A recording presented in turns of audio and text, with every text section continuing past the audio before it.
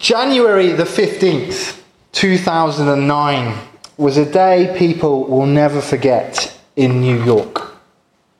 At 15:26, Flight 1549, an Airbus A320, took off, heading for North Carolina. The captain, Chesley Sullenberger III, known as Sully, had done all the pre-flight checks and found everything to be okay. It should have been a regular flight.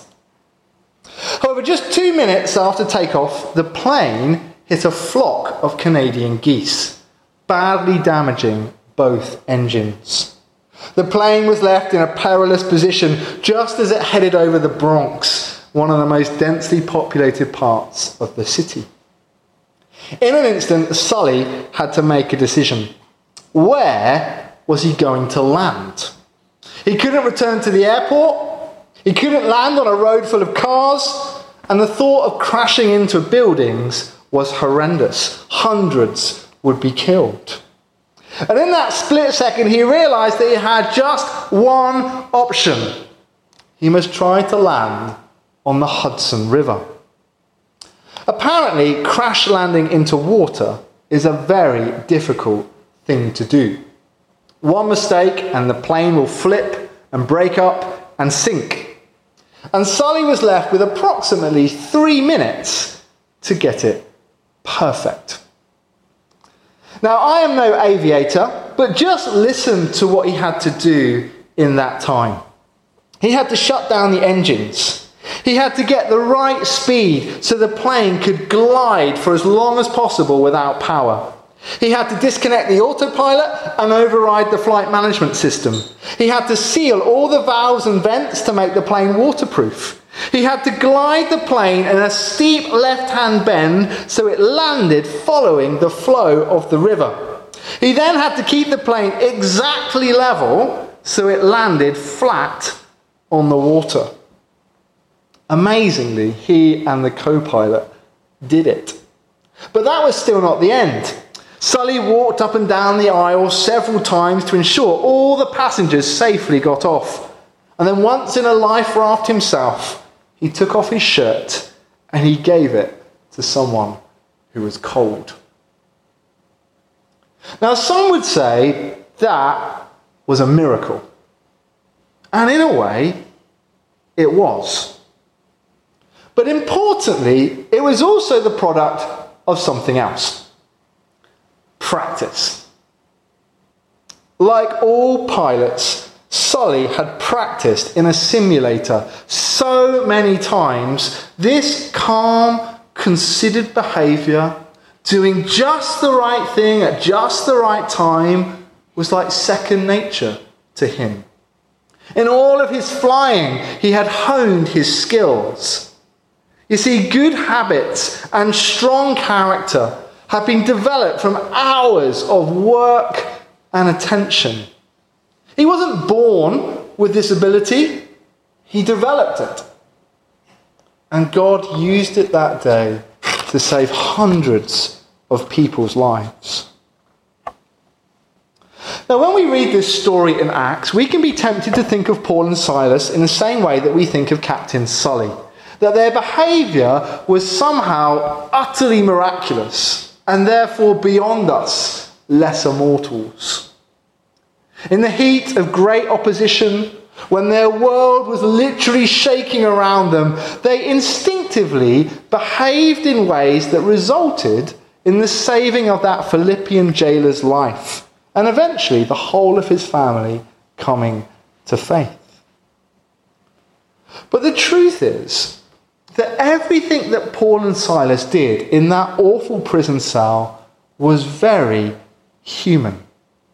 There's no superhero strength in this story. There's no miraculous healing. There's no magic. Yes, God had his part to play in sending an earthquake. But Paul and Silas's behaviour came from good habits and strong character that they had already developed. Good habits that God then used to work a miracle of salvation. And in this sermon this morning, what I want us to do is to think about the good habits that Paul and Silas had and how we can develop them today. But before we do that, there's one more thing that needs to be said. Over the last few weeks in Acts, we have seen the opposition that believers can face when they seek to share the gospel. This is just reality. As Christians, we don't suddenly become immune to suffering. Sometimes we suffer precisely because of our faith. Bad things do happen to good people. And in this reading, we see the work of evil in several forms. There is the evil spirit that torments the life of that poor slave girl. There is that love of money that sets the owner of the girl against Paul and Silas, even though they've just released her from torment. And then there is the evil of the oppressive systems and structures in society, where even though these men were innocent, they were sent to a prison cell and beaten. In this world, we will encounter evil. This story is an example of all that is wrong in the world, all that opposes us as human beings and makes us suffer. Yet the promise of the Bible is that we will never have to face these struggles alone. God will never abandon us. He has the goodness to give us all that we need to see us through, and the power to turn these moments of great challenge into opportunities for witness. So we as Christians, we need to expect trouble in this life and therefore be developing the good habits that we will need when it comes. And in this reading, there are 4 things that Paul and Silas do instinctively in a time of trial. And like Captain Sully, we would do well to practice these things today. The first habit that we see is that when Paul and Silas are suffering, they continue to praise God. After being seized for releasing the slave girl of her evil spirit, Paul and Silas were stripped and beaten and thrown into prison and fastened in the stocks. This meant a very uncomfortable night lay ahead as they constantly twisted their bruised and battered bodies, trying to avoid cramp and other discomfort. It would have been fully understandable if they'd been consumed with misery and despondency and complaint. But that wasn't the case at all, was it? Let's hear verse 25 again. About midnight, Paul and Silas were praying and singing hymns to God, and the other prisoners were listening to them. Notice that Paul and Silas were praying and singing before there was any sign of rescue. That is very important. It shows us that they've learnt the behaviour of turning to God in their time of need and not turning away. Difficult as we may find it, singing songs in the night time of suffering is actually a common response of believers right down through the ages. Think of those spirituals that the slaves sang on the plantations. Think of the hymns that we sing at gravesides. Think of those Chinese Christians in those underground churches who are known for their singing in their prison cells. But all of this, of course, began with the Psalms. So many of the Psalms were written from the depths of despair. And this is where Paul and Silas would have learnt the habit from. Even Jesus turned to the Psalms when he was hanging from the cross. So why is it that it's so important for us to continue praising God even in difficult times? Well, songs help us to focus on eternal realities. They help us to focus on the goodness and the love of God, even though those things might be clouded by the gloominess of our temporary present. Songs give us the words to sing and to pray when our own have been taken away by our pain. Songs help the truth that we know about God to travel down from our head to our heart when our emotions are wavering. They bring God's word to bear on our subjective feelings and keep us going. Continuing to praise God in times of difficulty is so helpful. It lifts our eyes up from our troubles and onto God, the God who is our only source of hope and strength. And in this situation, the prayers and the songs, they don't just keep Paul and Silas going when they could easily have faltered. They also inspire all the other prisoners who were listening to them. And we will see just how much in a moment. So how do we develop this habit? How do we practice this in our struggles today? Well, we do it by getting into the discipline of praying daily in our homes. We do it by getting into the discipline of regularly gathering to worship and to sing praise Sunday by Sunday. We get into the habit of turning our attention to God. And of course, our worship doesn't just encourage us, and it just doesn't encourage others in this room, but it's also a witness, a sign of hope and faith to the wider community. The second habit that we see Paul and Silas have developed is to portray the gospel wherever possible in their actions. They have learned to live a life that looks like Jesus. If praising God is about enabling his truth to take root in our hearts, the ultimate outcome of that is that when we realize that we are safe in God's hands. And therefore we no longer have to focus solely on ourselves. We can start to portray God's generosity to others even when we are up against it. In the middle of the night, a violent earthquake shakes the prison, releasing Paul and Silas' shackles and breaking the door of the cell open. You can say it's a coincidence, or you can accept, like many Christians have, that coincidences seem to happen when God's people seek him in prayer. But what happens next is not what we would have expected. Rather than charging out of the prison to seek their own safety, Paul and Silas have the presence of mind to remain where they are. And this is why I used that opening illustration about Sully the pilot. Paul and Silas react to a very disturbing, emotional, sense-scrambling situation with such composure, don't they? They instinctively know how to behave in an event that they could never have expected. Now, why is it so significant that they stayed behind? Well, it's because if they'd fled, the jailer would have been killed. We know this from Acts chapter 12, that Roman prison guards were executed in the place of escaped prisoners. And not only would the jailer have died, but it would have brought great shame upon his family. And that's why we find him sword drawn on the verge of suicide when he thinks the prisoners are gone. But incredibly, Paul and Silas have decided to stay.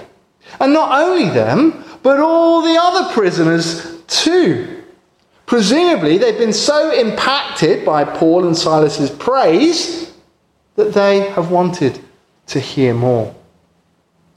So what we have in this moment is Paul and Silas giving up their own chance of freedom for the life of the jailer.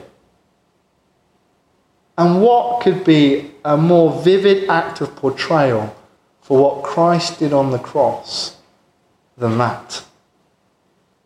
It is an action of such power that even before Paul and Silas say a word, the jailer is on his knees before them, imploring them to tell him how he can be saved by their God. actions speak louder than words. And Christians, we would do well to remember that. But to instinctively behave like this in a time of crisis requires us to practice before the crisis comes. It requires us to do this type of thing so often, it becomes second nature to us. On Isla today, we have many opportunities to portray the gospel in the way we treat other people around us, the way we show concern for them, put them before ourselves. We might do that by phoning an older person to give them some company. We might do that by offering to babysit for some exhausted young parents. We might do that for collecting the shopping of someone who's unwell. There are a myriad of different ways that we can show our concern for others and put them before us. And every time we do that, we're showing them something of the God who laid down his life for us. We can develop this habit of portraying the gospel in our everyday lives. Now, we've just said that actions speak louder than words, but often actions need to be accompanied by words. And that's what we have next. We see Paul and Silas proclaiming who Jesus is. As soon as the opportunity presents itself, Paul and Silas know what to say. They've shared the gospel so many times, it's become another habit to them. The jailer, on his knees, wanted to know what he must do to be saved. And Paul and Silas tell him he need do nothing, for the Lord Jesus has already done it all through the cross and the resurrection. All the jailer must do is believe in him. And on hearing this, the jailer comes to faith, and not only him, but his whole family come to believe in the Lord and are baptized. And so what began as this awful injustice ends with a great scene of joy. The sovereign Lord that we were thinking about last week has turned another bad situation for good. Now, we all find it difficult to share our faith at times, but we are only going to ever improve in doing it by practicing. If we start to put Jesus into our conversations, it will slowly become second nature to us. And one day, someone might ask us for the reason for our faith, or how to become a Christian. And if we've developed the habit of talking about Jesus, it will be instinctive to us when that moment comes. In times of difficulty, offering opportunities often do come to share the gospel. So as we go about our daily lives, let's keep looking for those opportunities to talk about Jesus to our family and our friends and our colleagues. The final instinct that we see Paul and Silas have developed is to protect other believers. Our passage ends in a slightly strange way. The message comes from the magistrates that Paul and Silas can be released. But rather than leaving quietly, they protest their innocence. They make it clear that they want to be vindicated publicly before the whole city. Now, why do they do this? Well, actually, the text doesn't say. But we get the idea that if they hadn't, a dangerous precedent would have been set for the future treatment of the church. Their brothers and sisters in Philippi could have been left exposed to further attacks like this from those in power. Whereas by Paul and Silas getting a public apology, it increases the standing of the church and protects those believers from going through the same thing. And we see again Paul and Silas's great desire to look after and nurture the other Christians in the city, because as soon as they are released, they go back to Lydia's house and encourage them rather than scampering from the city. And again, this is an instinct that has to be developed through good habits. Our initial reaction to being freed from jail in that situation would probably to have been to run out of there as fast as we could. But Paul and Silas used this moment to protect their fellow believers. We need to develop this habit of protecting one another. That may be through speaking well of one another. It might be by giving advice or practical assistance to one another. It may be through just developing a heart of love and concern for our brothers and sisters here, looking out for them, being concerned about them, being interested in them, showing them care. We can develop this habit of instinctively wanting well for the church. So we come to the end of this exciting passage, but I hope we can see the message that I feel like we should look at. As Christians, we will come across difficult moments. We will experience opposition because evil, though defeated, is still in the world. But how we respond in those moments will depend on the habits that we've developed before they arrive. The actions of Captain Sully saved hundreds of lives. The actions of Paul and Silas saved the lives of the Philippian jailer and his family. Who knows what God could do through us in a difficult moment? So let's try to practice these habits until they become second nature to us. Let us praise God in difficult times. Let's try and portray the gospel in our actions. Let's be ready to proclaim the good news of Jesus.